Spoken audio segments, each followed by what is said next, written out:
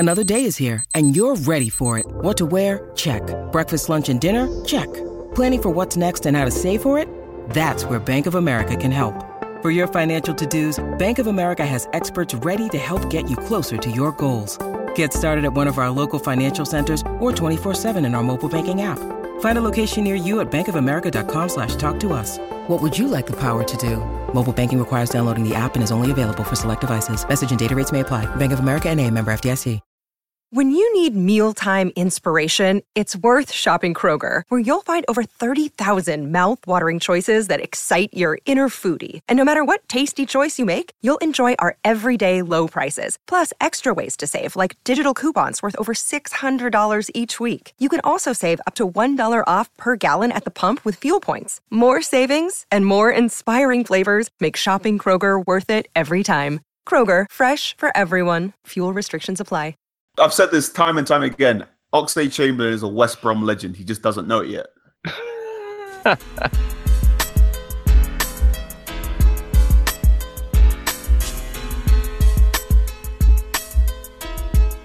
Yeah, they've changed the red.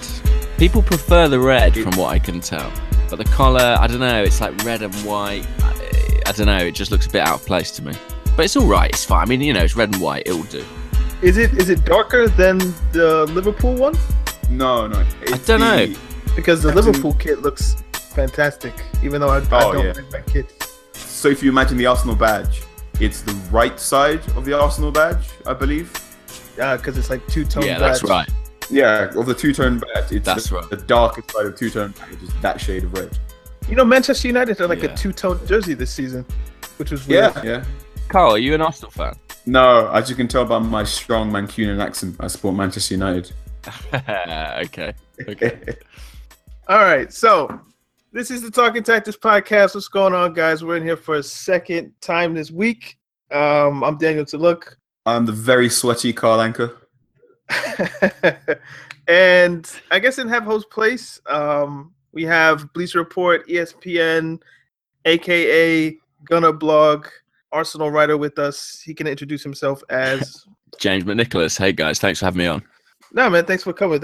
So, kind of continuing our writer series, we've had Paula Sorjan, Raj Baines, Stephen Tudor talked with us about Manchester City on Tuesday. So we have James in. So where can the people find you quickly? They can find me. I'm on Twitter. I'm at Gunnerblog. I'm also at James McNicholas. But if you want the football stuff, Gunnerblog's the best place to get it. And I'm all over YouTube. I'm on the Arscast podcast.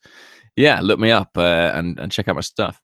Yeah, do that. I will link James's details in the description of the podcast. We are at Talking Tactics. Follow us on Twitter, Instagram, Facebook. We have a YouTube page. It has like 2 videos, so don't worry about it. Subscribe on iTunes. Leave 5-star reviews and we'll read them on the show. But let's get down to business. Now, I wanted to start with Wenger, right? But in the United States, I was watching the Confederations Cup. I watched the first half of the Mexico-New Zealand game. I came here to record this. So I don't know what the score is. I have the TV off. Point being, Ian Wright is doing halftime coverage on American television this year. And, you know, he has swag, shall we say. He has the sauce, right? And I was watching it. And I was born in 1990. So I am 26 years old. I turned 27 at the end of August. And I thought to myself, if I was born in 1980 and had the kind of access to European football that I do now, which probably wouldn't have existed in the 80s because of the internet. Childish Gambino. I think I might have been an Arsenal fan just based on Ian Wright. I wouldn't blame you. I mean, he's a big part of the reason I was an Arsenal fan. I was born 86, so I'm just turned 31. And in the 90s, I mean, as a kid, I just completely loved Ian Wright. He was charismatic. He was a brilliant footballer. I loved him. And when he left Arsenal, I was bereft. I was gutted when he went to West Ham. Yeah, I mean, I get it. I adored him. I still adore him. He's a big Arsenal man still, and he's a great guy. So, Carl, you said you supported United because of York and Cole being kind of like black cultural figures. Did Ian Wright not figure in that, or are we just too young for it, you think? He did. So, what are them? Were they called Power Pods or before Power Pods? So there were these toy figurines you'd get, and I had an Ian Wright one. So I would never say I used to be an Arsenal fan. I was very much a fan of Ian Wright. He was the baddest man on the planet. He was a black guy, wore a hat top, wore like high tops. He would dance when he scored, when he celebrated. He had a gold tooth. He came from the quote unquote bad area of London as well. And I thought Ian Wright was really, really cool. But, you know, also my dad was a Spurs fan. So, I was never allowed to support Arsenal. I was, if anything, a fan of Ian Wright. You got Andy Cole. So I jumped on Andy Cole. No, I saw him on TV and I was just like, yo, if I was 10 years older, there's no way you wouldn't have got sucked into that. Especially like part of the reason why I started like in Chelsea. One was the kit. Like it wasn't red. So they were the best team on FIFA that didn't have that played in England that didn't have a red kit. So that was like one check. Then Jimmy Floyd. And then Floyd money came. Yeah. And then money came and then got Drogba, Essien, Diarra, Maluda. It's just a bunch of like people that look like me that were good at playing football. So I was like, yeah. It's interesting how like kind of cultural figures can shape where you go. Yeah, Ian Wright was a massive cultural figure in that respect, especially because his story was so unusual. Like this was a guy who didn't come through the academy system, who was playing like amateur football until his early 20s, and then made the jump to top flight football. I mean, I remember there's a British like reggae band called Aswad, and they had a song called Shine, and it had like all these lyrics about black athletes in Britain who were successful. And I remember it had a lyric about Ian Wright in it. And like, he was a really symbolic figure for a whole generation of people. And yeah, I mean, probably my favorite Arsenal player of all time. Right over Henry. Interesting. Yeah, I think it's just my age. It's my age, you know. It's like when I was a kid, like when I first loved Arsenal fervently, Ian Wright was the guy. But that's the top three. The top three is definitely that three of Wright, Vieira, Henry. And it kind of happened in that order. You know, Ian Wright, Patrick Vieira came in just as Ian Wright was on the way out. They had like a season together, I think, or maybe two. And then Henry came in a couple of years later. And I think once Henry arrived, that kind of took over. I love Bergkamp. He was incredible to watch. But Henry was... just the athleticism, he was on another level for me. But I think maybe I'm in a minority there. I don't know. That's why it's interesting to me. The Arsenal fans I surround with are of the opinion Henry's the greatest player to ever grace the Premier League, and anything, the opinion other than that is sacrilege. So Henry 1, Bergkamp 2 as the best players ever in the Premier League, and then you can have whoever else. So yeah, I find that fascinating. Yeah, I just love Vieira. I mean, I thought he was like a one-man team at times, and there were games I saw where it felt like he turned the game like completely on his own. He was able to control the midfield, unlike anyone. I think, you know, Roy Keane at United at that time was kind of similar in that respect. But yeah, I've always been a big Vieira guy. So there you go. So I'm going to try to link these two conversations together. So let's see how this goes. You said you spoke at the Arsenal kit launch with Robert Pires, and I've read reports. I think I saw something on Sky News where it was like Arsenal need to go in for Lamar, Mbappe. Did he say Ousmane Dembele? Did he say that?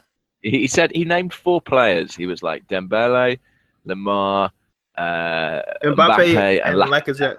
All young French players, right? Yeah. Now, trying to use our brains logically here, there's no way Arsenal can get all 4, probably not even 3, probably not even 2, right? But my point here, or the way I'm going to try to link these conversations is, going back to the Vieira point, Wenger knew, first off, am I right in assuming that Vieira was a Wenger buy? Yeah, technically, Arsene Wenger wasn't actually the Arsenal manager at the time. He had signed a contract to take over, but there was a caretaker manager while he finished his contract in Japan. But yes, he instructed the club to buy Patrick Vieira from AC Milan. Yeah. Right. So has Wenger lost, do you think, some of his French connections in order to get young players or talented players from Ligue 1, the way he did with Vieira? Obviously, Henry was at Juventus, so maybe that's a bit different, but he knew him from Monaco, etc. Do you think he's lost Anelka. kind of Anelka? Do you think he's lost some of that knowledge just being in England for 20 years, that he just doesn't know what's coming? Or is it just a case of Arsenal can't attract those players, even if he does know? I think he has a bit. I mean, if you think about it, that France team now has got so many talented young players. I mean, Pires named a bunch of them then, and none of them really are at Arsenal. If you look at the France team, the older players, Koscielny, Giroud, they're both 30, 31. So the young French talent isn't really coming to Arsenal anymore. I think maybe he's lost something in terms of his relationships and the scouting network. But I think more than that, it's that other clubs are doing that business now. You know, the Real Madrids, the Dortmunds, they're prepared, even the PSGs, they're prepared to go and pay good money for young French talent because they know it's such a rich pool. I mean, even look at Man United. United have got Pogba there, Martial there. Years ago, those players would have been at Arsenal, but it's not the case anymore. So yeah, I think Arsenal have lost a little something in that respect. I wouldn't say Wenger doesn't know any of these players, because months after any player breaks onto the world scene now, we get a report from Wenger saying, "Oh yeah, I tried to buy him." You can field several 11s of players Wenger has allegedly attempted to Arsenal's buy. Almost 11s. We know he tried to get N'Golo Kante. We know he was aware of Mbappe.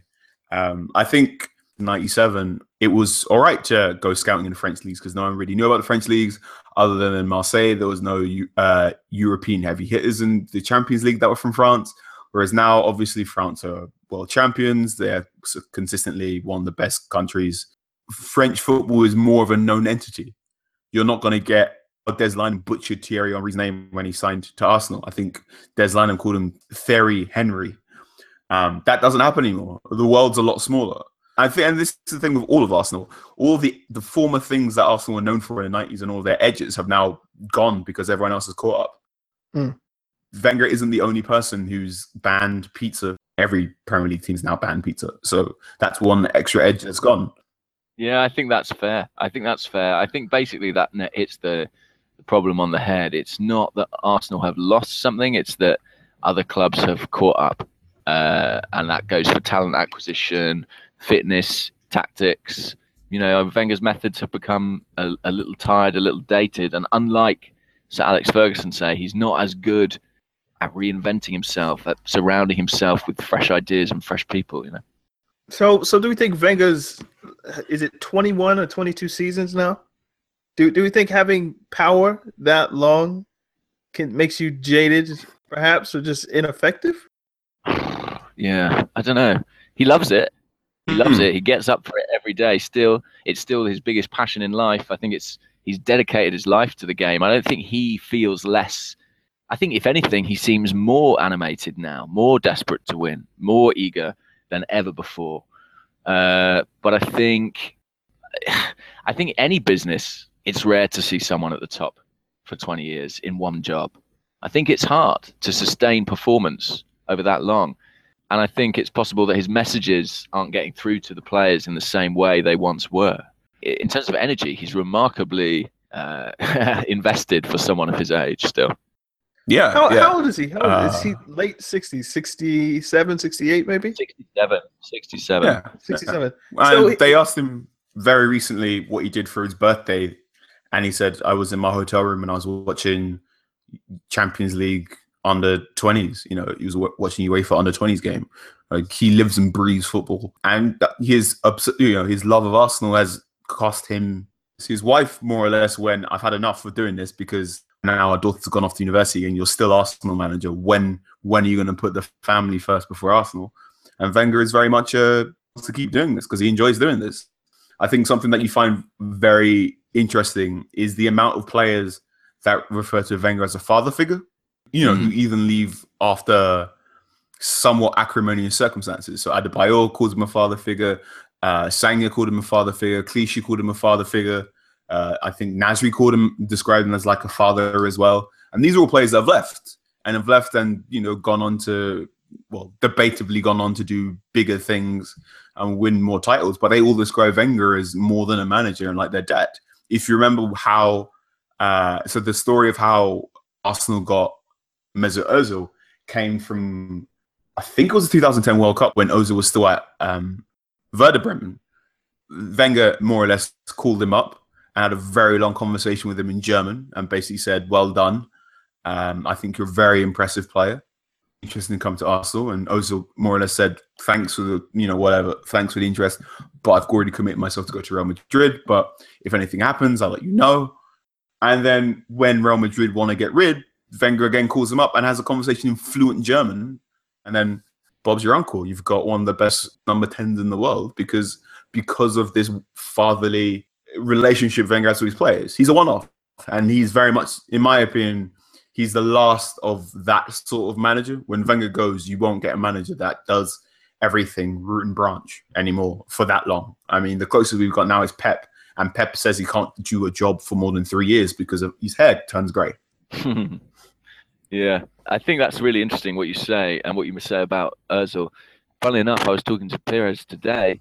When he joined Arsenal in 2001, I think it was, or 2000, he had a choice. He could go to Juventus, Arsenal, or Real Madrid. And Pires, his mother, I think, is Spanish, and he grew up as a Real Madrid fan. And he had the chance to go there. But he said his conversations with Arsene Wenger in that period of time were so persuasive and so convincing. And he had so much this belief in this manager that he chose to go to Arsenal instead. And for a guy to give up on a dream like that, to go to Arsenal to work with this manager, he must have something very special when it comes to those one-to-one relationships with players. Mm. So do you remember the reports that happened maybe sometime mid-season, January, December times maybe, where Sanchez and Ozil hadn't signed a contract, and the reports were very much tied to them signing extensions if Wenger stayed another year or two. So do we think now that Wenger has his contract extension that the Ozil Sanchez contract extensions for Arsenal are more of a formality, or do we think that they are legitimately in danger of being snipped by Bayern or City or Chelsea or Juventus, say? I think it's a very real danger for Arsenal, particularly in the case of Alexis. I know we talk about Ozil as one of the great number 10s, but you don't hear many stories about clubs wanting to take him this summer. I don't think there's huge outlay. If you think about the fee and the wages, I don't know if people are queuing up to take Mesut Ozil, but personally, I don't hold any truck really in that story that contracts for Alexis and Ozil are dependent on Arsene Wenger. I think it's more likely to be about money, and I think it's more likely to be about competing for trophies. And when I say trophies, I don't mean the FA Cup. I mean the Premier League Champions. It looked very much, well, for starters, let's preface this with, we talk about Arsenal a lot on this podcast, and I spent most of this season saying this is the year where Wenger should probably leave. And I still believe that. I think if it was any other top 6 club, I think Wenger would have been sacked midway through the season. I still think they're massively underachieved based on their squad, and I can imagine this is the summer where Wenger goes all out and starts spending silly money either this year or next year while we find a successor. Wouldn't be surprised if Sanchez left this summer. He's who he is. He is who he is, and he very much wants to win titles. And I think he deserves. Well, I don't like using the word deserve. I think he can quite rightly say, "I've been doing X for this club, and it's not being paid back, and I would like to leave and go to a Bayern Munich or a PSG or possibly even a Manchester City." And I also think that's the bigger blow to Arsenal. Like you've touched on, there aren't many clubs queuing up to buy Ozil. I think there's not many clubs in the world that Alexis Sanchez wouldn't immediately improve. Yeah, agreed. He can go anywhere he wants to go, basically. Is it in Sanchez's nature, do you think, James, that he could go to City, like an in-Premier League rival? Yeah, I think it is in his nature. I don't think he cares, really. I don't think he's like... I think, he's quite a selfish player. Like, I know he works hard for the team, but even when he's on the pitch, he gets frustrated with his teammates. He often shoots when he should pass. His decision-making can be quite erratic. He's always focused on his individual attainments and achievements as well as the team. And that pays dividends. That does pay dividends. But I think I don't think I think his affinity for Arsenal is not enormous. I think he would happily go to, say, a Manchester City, or maybe even a Chelsea. I think Arsenal will be mindful of that. And if Bayern Munich, say, show any interest, they'll be much more prepared to deal with them. I think even if it costs them some money, they would rather he went outside the Premier League. What do you think? What do you think his number is? If this is going to be his last major contract, so I don't think you're going to see like 90 or 80 or anything like that. But if he does go, what are we looking at? Like a clean 60? Arsenal might struggle to get above 50, but if he had 4 years on his contract, he's worth as much as anybody. He's worth 80 or whatever, because his productivity is incredible. 30 goals, 15 assists last season. As an Arsenal guy, I hope that they can get north of 50 for a player of that caliber. Speaking of hope, what is your hope for Jack Wilshere? if you have any. I don't like saying this, but I don't have that much left, to be honest. And Jack Wilshere excited me more than any teenager I've ever seen. At 16 years old, he was unlike any English player that I've watched. So, I mean, maybe the exception is Rooney, but so gifted. But, he went on loan to Bournemouth, and for me, he looked like a Bournemouth player. Yeah, I think the damage is done for Jack. I think he'll be sold this summer if they can find someone willing to pay his wages, which, I'm sure someone upwardly mobile, I think like a West Ham, someone like that. And it saddens me to say that now. Yeah. The loan experiment this season was to see if away from the spotlight could Jack Wilshere get a full season of fitness and what he can do with that full season of fitness. And he had some half decent 6.5, 7 out of 10 experiences for Bournemouth as their 10. And that Bournemouth's late uptick in form came after his injury. I still think he's probably going to stay, if only because Wenger seems to show, because he's described as a dad, he seems to show loyalty a bit too much to some of his players. So remember, Theo Walcott's been playing for Arsenal for a decade now. Yeah, and there have been several injury-prone midfielders. You think back, Abu Dhabi was one, Thomas Rosicky, another, Mikel Arteta, and Cazorla is into that territory as well. Players who maybe were kept on past the point where they were really reliable. I think you're absolutely right, Carl. If Wilshere stays, you have to consider him a bonus player, like a player who, if he's fit, okay, great, but you can't count on him because every single year he has these problems. And more than that, I think he's had so many injuries now that I think he's never going to be the player he looked like he might become. And that's a real shame, because he's not going to have that 2012 performance against Barcelona where everyone was waxing lyrical that he's the English Xavi, fortunately. His birthday's January 1st, 92 or 3, I think. 92. But anyway, No, he's 92. He's 25. His age is a lie then. So it says 25. But really, with the injuries and, the recoveries that you have to go through to get back from those, he doesn't really have the potential of a 25-year-old anymore, does he? It goes one either way. You can either describe him as a young 25 because he hasn't got the necessary miles on the clock, or you can describe him as an old 25 in sort of the Rooney style, where he seems to have loads of miles on the clock because, one, he started very, very early, and two, he's ground his body down to what sits in sawdust. Very interesting transfer season because there are a number of players in the Arsenal team who this is it. You'd expect if it was another top 6 manager, they'd been sold. I've said this before on the Squawker podcast, but what is the point of Kieran Gibbs? Monreal was on a downward turn this season. Like, if this was the season where Kieran Gibbs was meant to step up and confirm his place as a left back for Arsenal, and he didn't do it. Carl Jenkinson's coming back from loan to Arsenal right now. Like, why is he still on Arsenal's books? Very easily conceivably been sold off to Everton right now. The big thing he was talking about for years and years and years was Wenger was saying, while we build the Emirates Stadium, I'm going to create sort of a British contingent of players.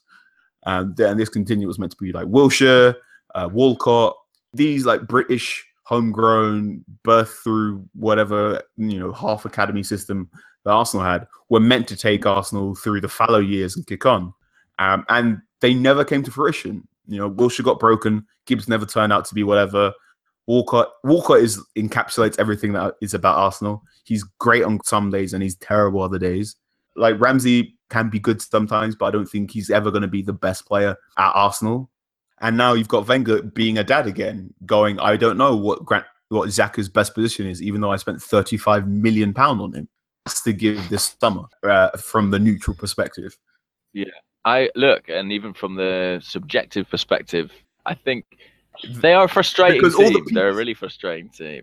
All the pieces for competence are there. Yeah, I agree with that. I mean, the good news is for you and for me is that they've signed Kolasinac, the left back from Schalke. So I think that's the end of Kieran Gibbs. I hope this is the end. In a nice way. He seems like a good guy, but he hit a ceiling and he never passed it, basically. Speaking of wingbacks, is this Oxlade-Chamberlain thing a thing? Is the 3-4-3 even a thing, or was that Wenger playing around, or is he legit sticking with this? Given how well it worked for Arsenal, 9 wins from the final 10 games. They beat Man U. Not a strong Man U, but they beat Man City. They beat Chelsea in the FA Cup final. I think they need to stick with it. And as for Ox, he definitely sees his future as a central midfielder. Anyone who saw him play there for England the other night against France might not agree. It was atrocious. He had a horrible game. Atrocious. Yeah, he was really bad. I've said this time and time again. Oxlade-Chamberlain is a West Brom legend. He just doesn't know it yet. Yeah, maybe.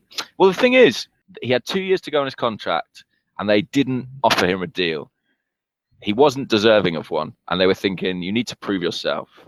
And 12 months have passed by, and he's done okay. He's done all right in a variety of positions. He's played on the wing, played wing back, but he wants to play in a regular position week in, week out. I don't think he'll get that at Arsenal. He's not good enough in any of these positions. He's not your first choice wing. He's not your first choice central midfield. Is he a light skin like James Milner then? No. I think James Milner is underrated for his tactical nous and his short passing. Like Milner, when Klopp went to Milner, I want to turn you into a left back. Milner said, I think I'll get less of the ball that way. And Klopp went, trust me, you'll be fine.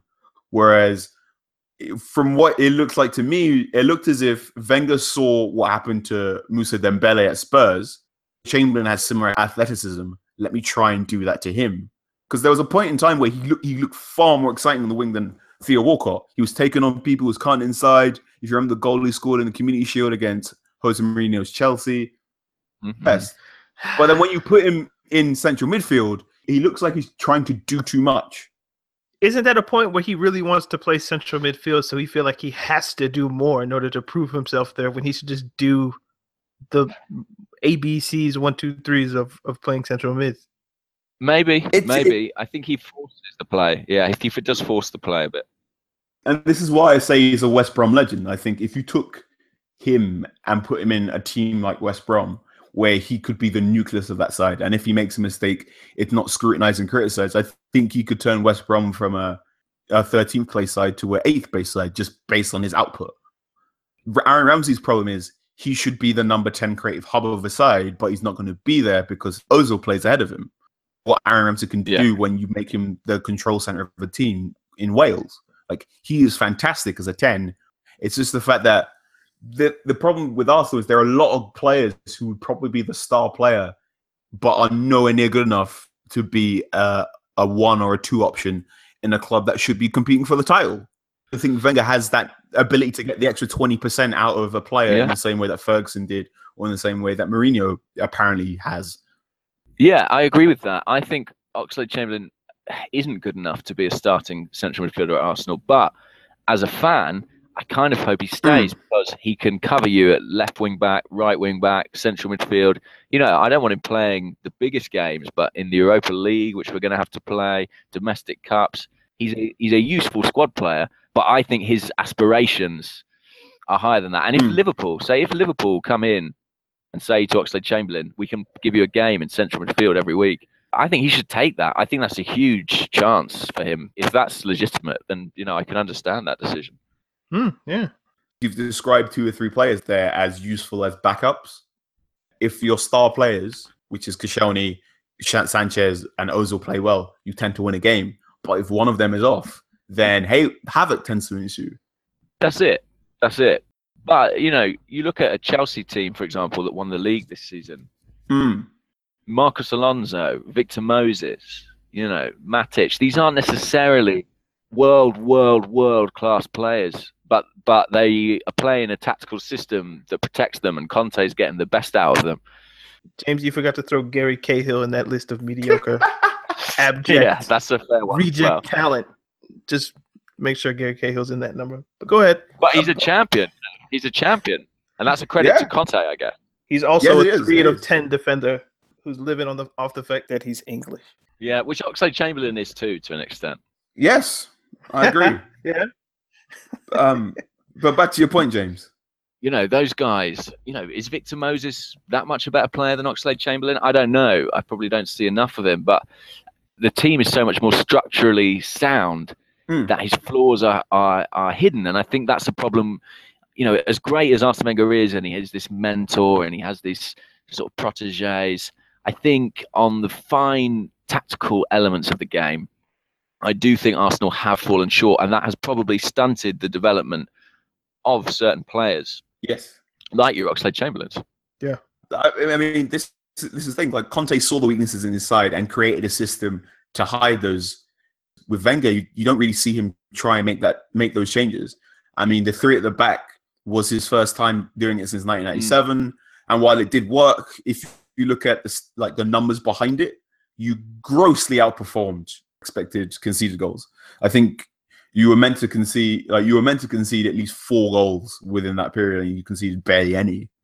That 3 at the back is not the 3 at the back is interesting because it has freed people like Ramsey and it has freed people like Oxlade-Chamberlain. But I'd be reluctant to call it the silver bullet. I suppose my question to you as an Arsenal fan is, what do you think you need? Honestly, I have thought for about 2 to 3 years that the answer is that Arsenal need a coach. They have a great manager, but they need a coach. I hoped that this would be Arsene Wenger's last season, not because I dislike him or don't appreciate the work he's done, but because I think that a new approach is needed on the tactical front. And I think that Arsenal do not look as well drilled, do not look as well prepared as the elite competition now. And I think that 5% that you talk about, that Ferguson 5%, that Mourinho 5%, I think there are coaches out there who could give that to Arsenal. And I don't any longer believe that Arsene Wenger is that guy. But I say that, reluctantly as someone who hugely admires him. So do you think, now that you're kind of stuck with Wenger for the next 2 years at least, yeah. that you guys are going to be able to bounce back and get into the top 4, especially considering that United are going to improve? Well, I guess United and who else? Liverpool would be your main contenders there. Do you guys think, or do you think that you guys can get back in to the top 4, especially now that you have the kind of Europa League handcuff, ball and chain Thursday, Sunday schedule to contend with? You're going to be going to Kazakhstan or wherever. So do you think you can bounce back with those factors? It looks tough. I mean, I don't know if you've seen our fixtures, but we have 6 Europa League group games. And after those, 5 of them are away from home. And they're against something like, we've got Chelsea, Liverpool, United. We've got like tough teams in those fixtures. United will improve. And they'll be pushing to get into the top 4. City, I think, will improve. Chelsea will spend. Spurs are an interesting one because they've got to go and play at Wembley every week. How's that going to suit them? And, how much money are they going to spend? I don't know. So as good as Spurs are, I think they might have a tricky year next year. So, but I'm not confident. I think Arsenal have to take the Europa League seriously because, like United, I think it might be like United this year. It might be our best way back into the Champions League. So, Carl, what are your thoughts on this? You think? I suspect, as a United fan, I guess it would be a good question for you. Do you think it's wise for a team to put their eggs in the Europa League basket? No. Again, I mentioned in the Squawker podcast around about the United victory over Chelsea, the 2-0, I said, I think that's pretty much it for Mourinho. I think he's going to prioritize Europa League, and then he's going to go up to Ed Woodward and say, give me 300 million. Whereas it's very hard to wrestle the idea of Arsenal away from Arsene Wenger. I'm 26, so I was of the, as a child, I thought they were named after Arsene Wenger. And I think there are quite a few children out there that thought that was the case. I thought, oh, this guy's been here for so long. They must have named the club after him. They're going to have to build a statue of him. And the Premier League's going to be a poorer place for when Wenger leaves. Most of world football. I think Wenger's a fantastic manager. I think he's done great things with football. I think he's a superb human being. He helped me through a lot of my degree because I used him as a great example of immigration in the United Kingdom. But also, I agree with all that. I don't think he's fit for purpose anymore. I think the problem I have, as I said on this podcast before, I don't think he's fit for purpose, but also I don't want him sacked because the shock might kill him because he's so old. That's an awful thing to say. I remember the when Ferguson retired and they went to Wenger, why don't you retire? And Wenger said, Ferguson has his wife and he has horses. I have nothing but football. I don't want to say heartbreaking, but it was such a thing. Like, this guy's put his blood, sweat, and tears into this project, and he's turned this club from what they used to be to this continental style, very expensive, urbane, North London style club. Technically a father to 30 to 40 players, and he can't do it anymore. In the 80s when Ali couldn't touch his finger and he was still boxing, the greats don't know when the greats are done. It is tragic, that, I always think. Should Wenger prioritize the Europa League? Probably not. Is he going to do it? I don't know. I honestly can't predict anything that goes on in that man's head because he is to a different era. He doesn't believe in football and pragmatism in the same way that Jose Mourinho does. He doesn't believe in tactical fouling in the same way that Klopp or Pochettino do. And that ideology is not fit for purpose in football anymore. So, if you're an Mbappe or if you're a 16, 17-year-old kid who, the very first tournament you remember is the 2006 Germany World Cup, he's from another age. And I suppose you must be speaking another language now to other players. Yeah. On the Europa League point, I think Arsenal can probably afford to rotate the squad pretty heavily and probably still get out of the group stage. I think it's only once you're in the knockouts that you face a real decision on how seriously you're going to take it. And I think that's where it will get interesting for Arsenal. And a lot will depend on their league campaign. Arsene Wenger is such an idealist. When this season starts, he won't be thinking, I hope we can break back into the top four. In his mind, he'll be thinking, I want to win the Premier League. That will be in what's in his mind, 100%. Yeah, I just kind of think Europa League is probably Arsenal's level. I mean, obviously they earned it. It's not ridiculous. There are four, possibly five better clubs in England than Arsenal now. No. I'm saying they could legitimately win the Europa League, and it makes sense. Like James said, I truly believe when Wenger says every year, this is the best side I've had in years. I believe he believes that.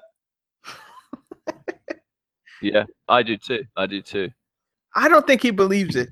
There's no way he thinks this squad is better than the Invincibles. He can't believe that. Like he's gone from. So you think it's just a confidence trick? You think he's just saying it to boost their?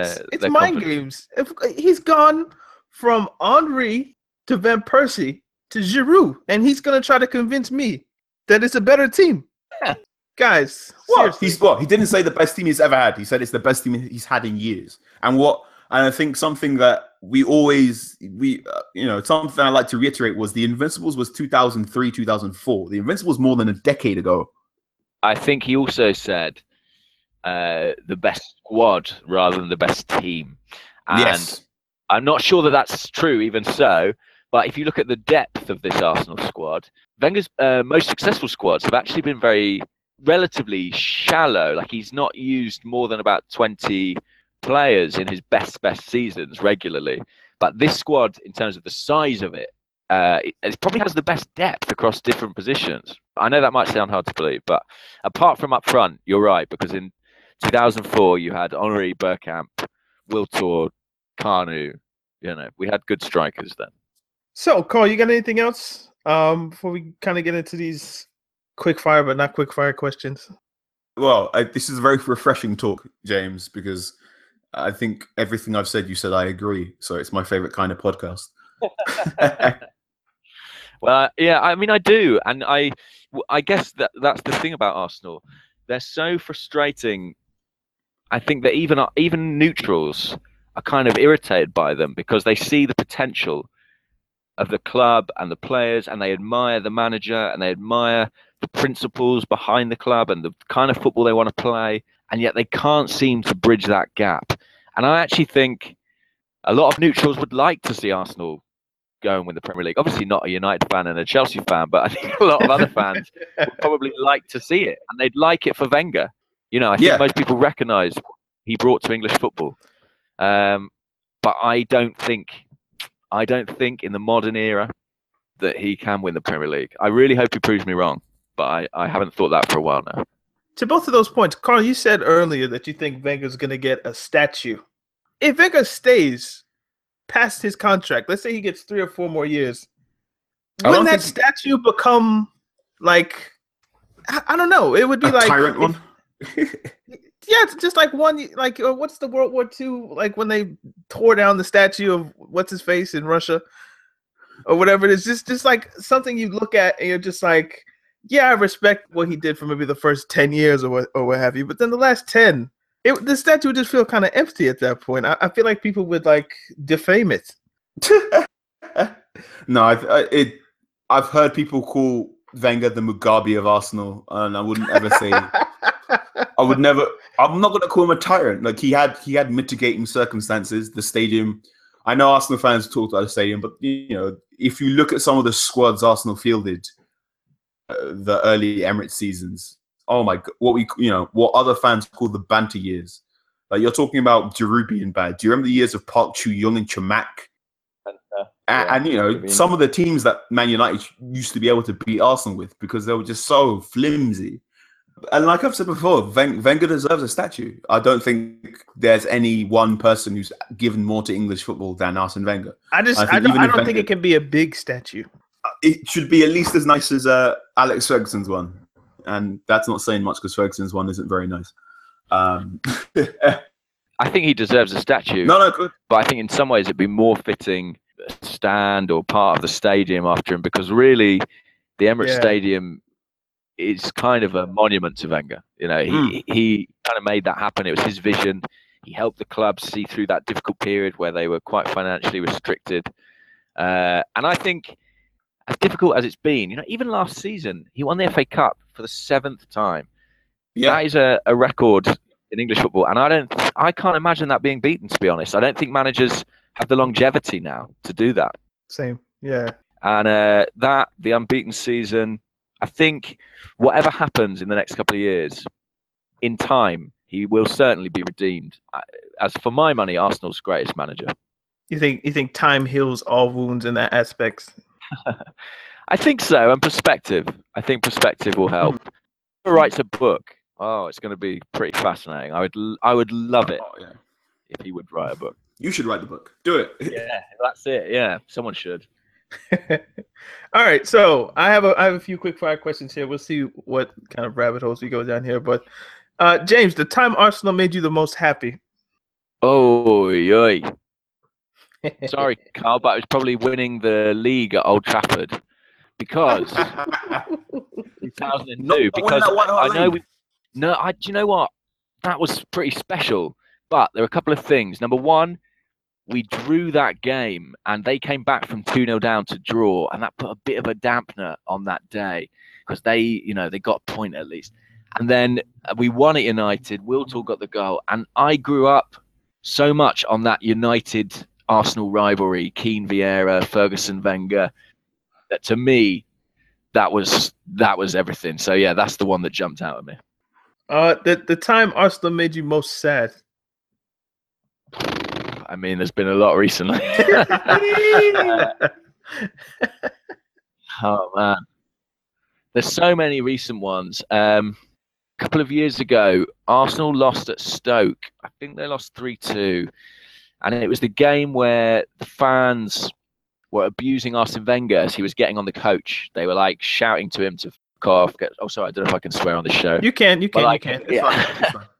And they were like telling him to get out of the club. It was kind of the first time it was that vociferous. It's happened since then. It wasn't so much the defeat, but it was the fact that I could see that the relationship between the manager and the fans was kind of broken at that stage. And, you know, I do think that's a terrible shame. And every time that rears its head, it makes me very uncomfortable and very sad that it's come to that. And that's why I wish gone out on a high earlier and he wasn't experiencing some of the unrest that he is now. So I mentioned that one, yeah. And the Champions League final in 2006. Yeah. I know a lot. Yeah, people were still mad about that one. It just came out recently that if Wenger had one game to take back, he'd take back the Eto'o goal. So I saw that, but to be honest, I mean, I watched that game and I was in Paris, but I wasn't in the stadium. I couldn't get a ticket in the end. I was just in Paris in a bar. But even if Eto'o didn't score that goal, we were on the ropes by that stage. I think they would have got us in the end. It was a long time to play with 10 men, but yeah, you know, losing a Champions League final, it's not nice. It's not nice. Yeah, I was gonna ask, like, I was gonna ask Carl too. Has football ever made you cry? It's obviously made me cry. And the one time I can go back to is the Moscow loss in 2008. Cute Carl. Like, yeah, I legit cried that time, but you know, that's the times made me sad. I cried a lot when I was a kid. When England went out of Euro 96 and the World Cup 98, both times on penalties, I was really upset about that. I don't think Arsenal make me cry anymore. There's been too many things. I'm kind of immune to it now. Yeah, your seasons. I'm used to sadness. All right, I have a few more. The time Arsenal made you most angry. Angry. Or are you someone who can't be angry at the club? That you just have so much love in your heart that being... No, I wouldn't say that. I wouldn't say that. They do drive me mad at times. I'm just trying to think specifically of a time that made me really angry. Do you know what? I'm sorry to pick a very recent one, but I was really, really furious with the club this spring. The lack of communication and clarity about the situation of the manager. I thought it was really poorly handled by everybody at the club. And I think it put the team and the manager under huge pressure. And it invited protests, it invited problems. I think it allowed certain players' performances to drop. I think it was really badly managed, and I think it was a little bit patronizing to fans as well, in terms of, you know, they put out a statement saying, we'll let you know when we decide. And that's been a recent trend at Arsenal. They've been a little bit dismissive of the fans.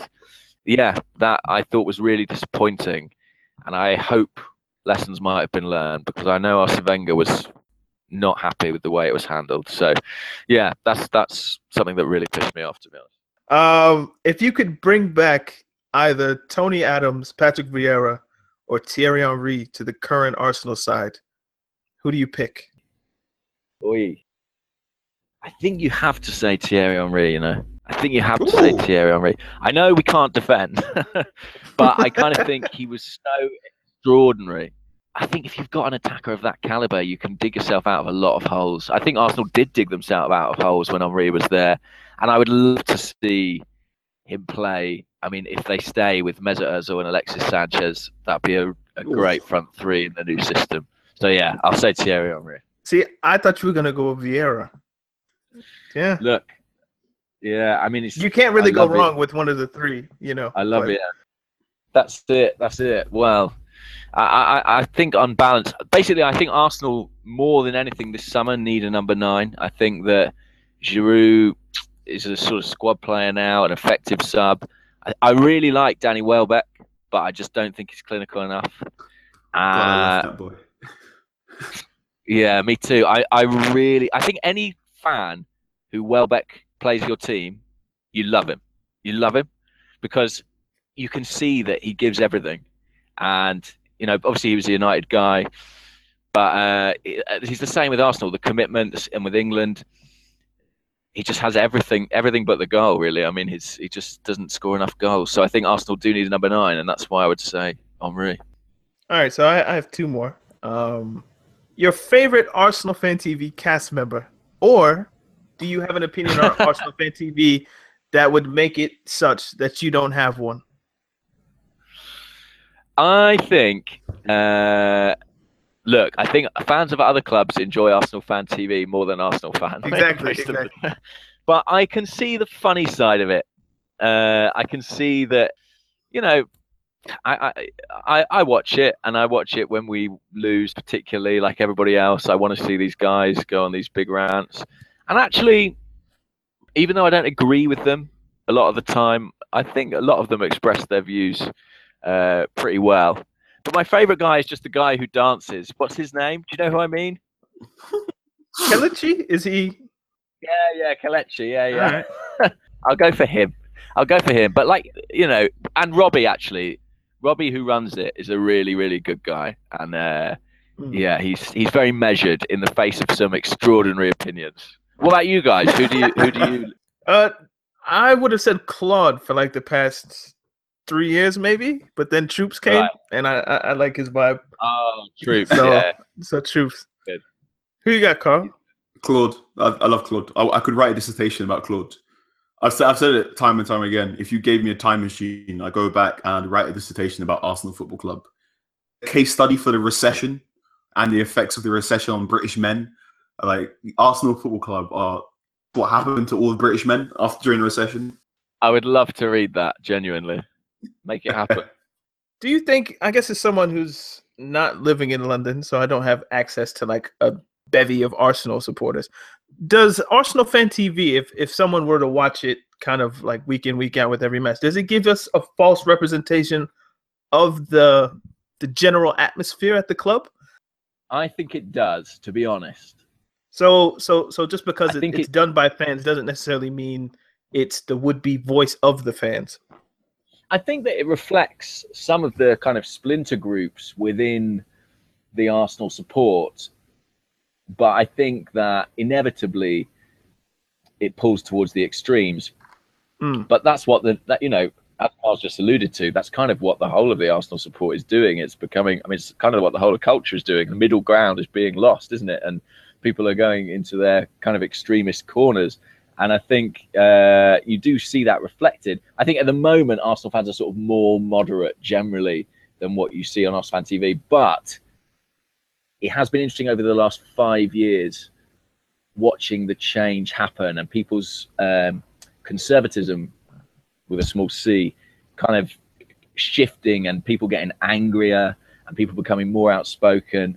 I have my own point here. I used to feel like it wasn't representative, but I feel like it's becoming more and more and more representative. And if you need proof of that, look at the banners and the protests and stuff in the stands.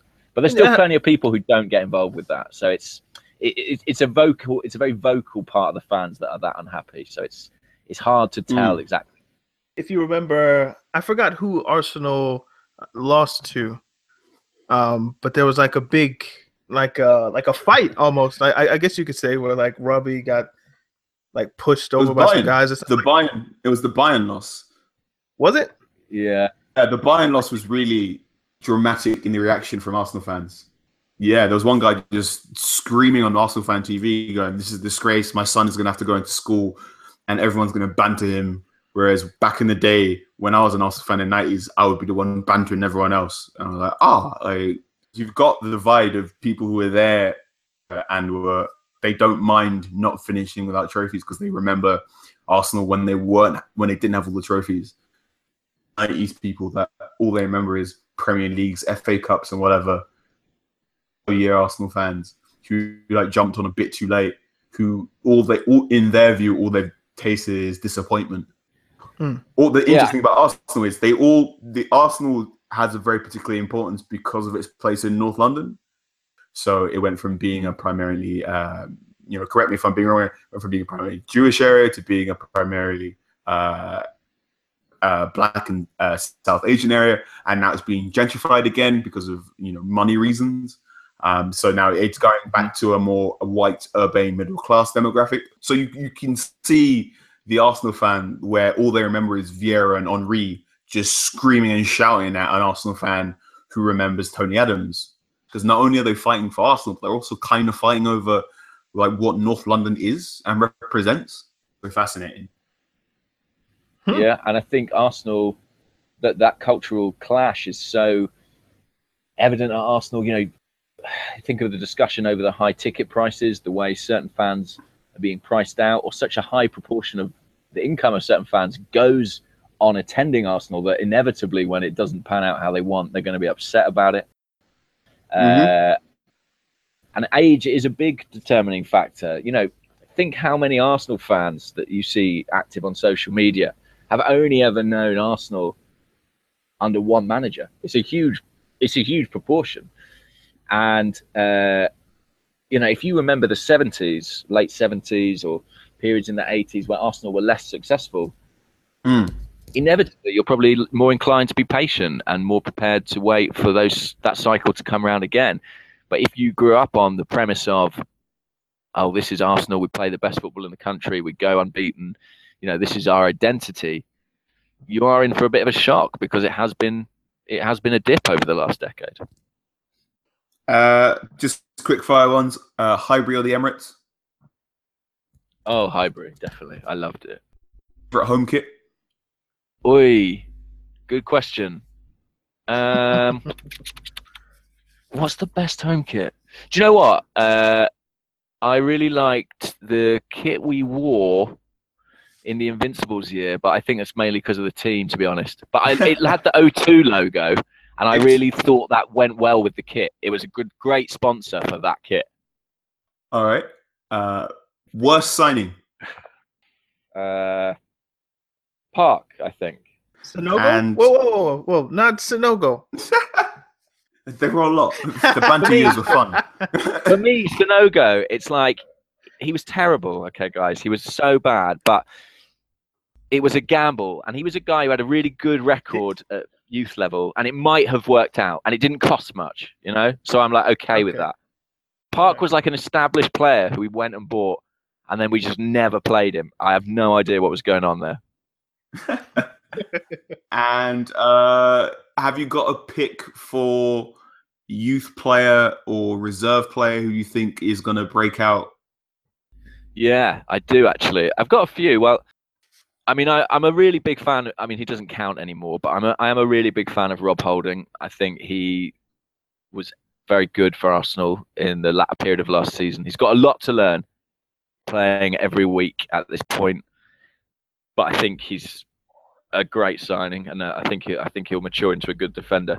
The guy who I think is really going to, Arsene Wenger's got his eye on getting in more games, is Ainsley Maitland-Niles, who is a midfield player. He was with the England under-20s at the World Cup. He's been out on loan at Ipswich and a couple of other places. He started as a winger, but he's now more of a holding midfield player, actually. He uses his stamina in the centre of the park. Very tidy on the ball, amazing reserves of energy. I think Arsene Wenger really likes him. In the domestic cups, he played a bit last season, but I think he'll get more time. Arsene Wenger's spoken about giving him more time next season. I think he's not spectacular, but I think he could have a really good future. All right, I'm thinking that there. Nice hopeful note. Yeah, good. A young English player. In years to come, we'll be talking about him like Alex Oxlade-Chamberlain. Maybe not to end on a bad note, Carl, because I did have one left over, and we're going to end on this. Where do Arsenal finish next season? And I need a number. Ooh.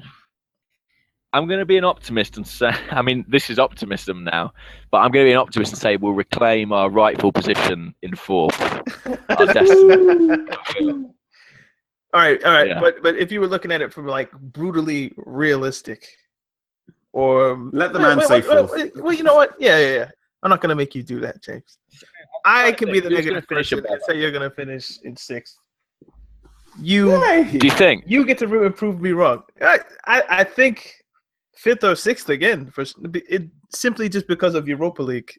I wanted, and the point that you had earlier where the fixtures after Europa League are fairly hellish, I could see Arsenal dropping points.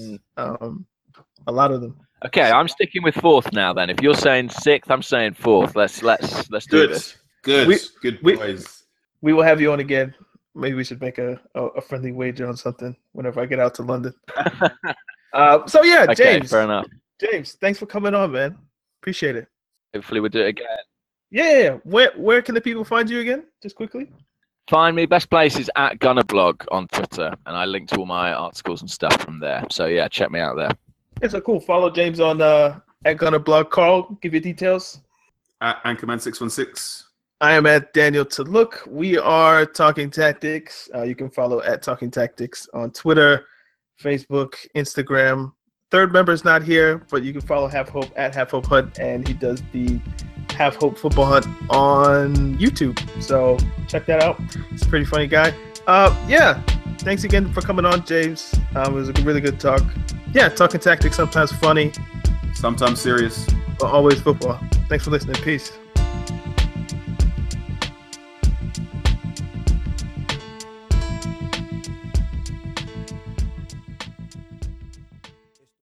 Sports Social Podcast Network.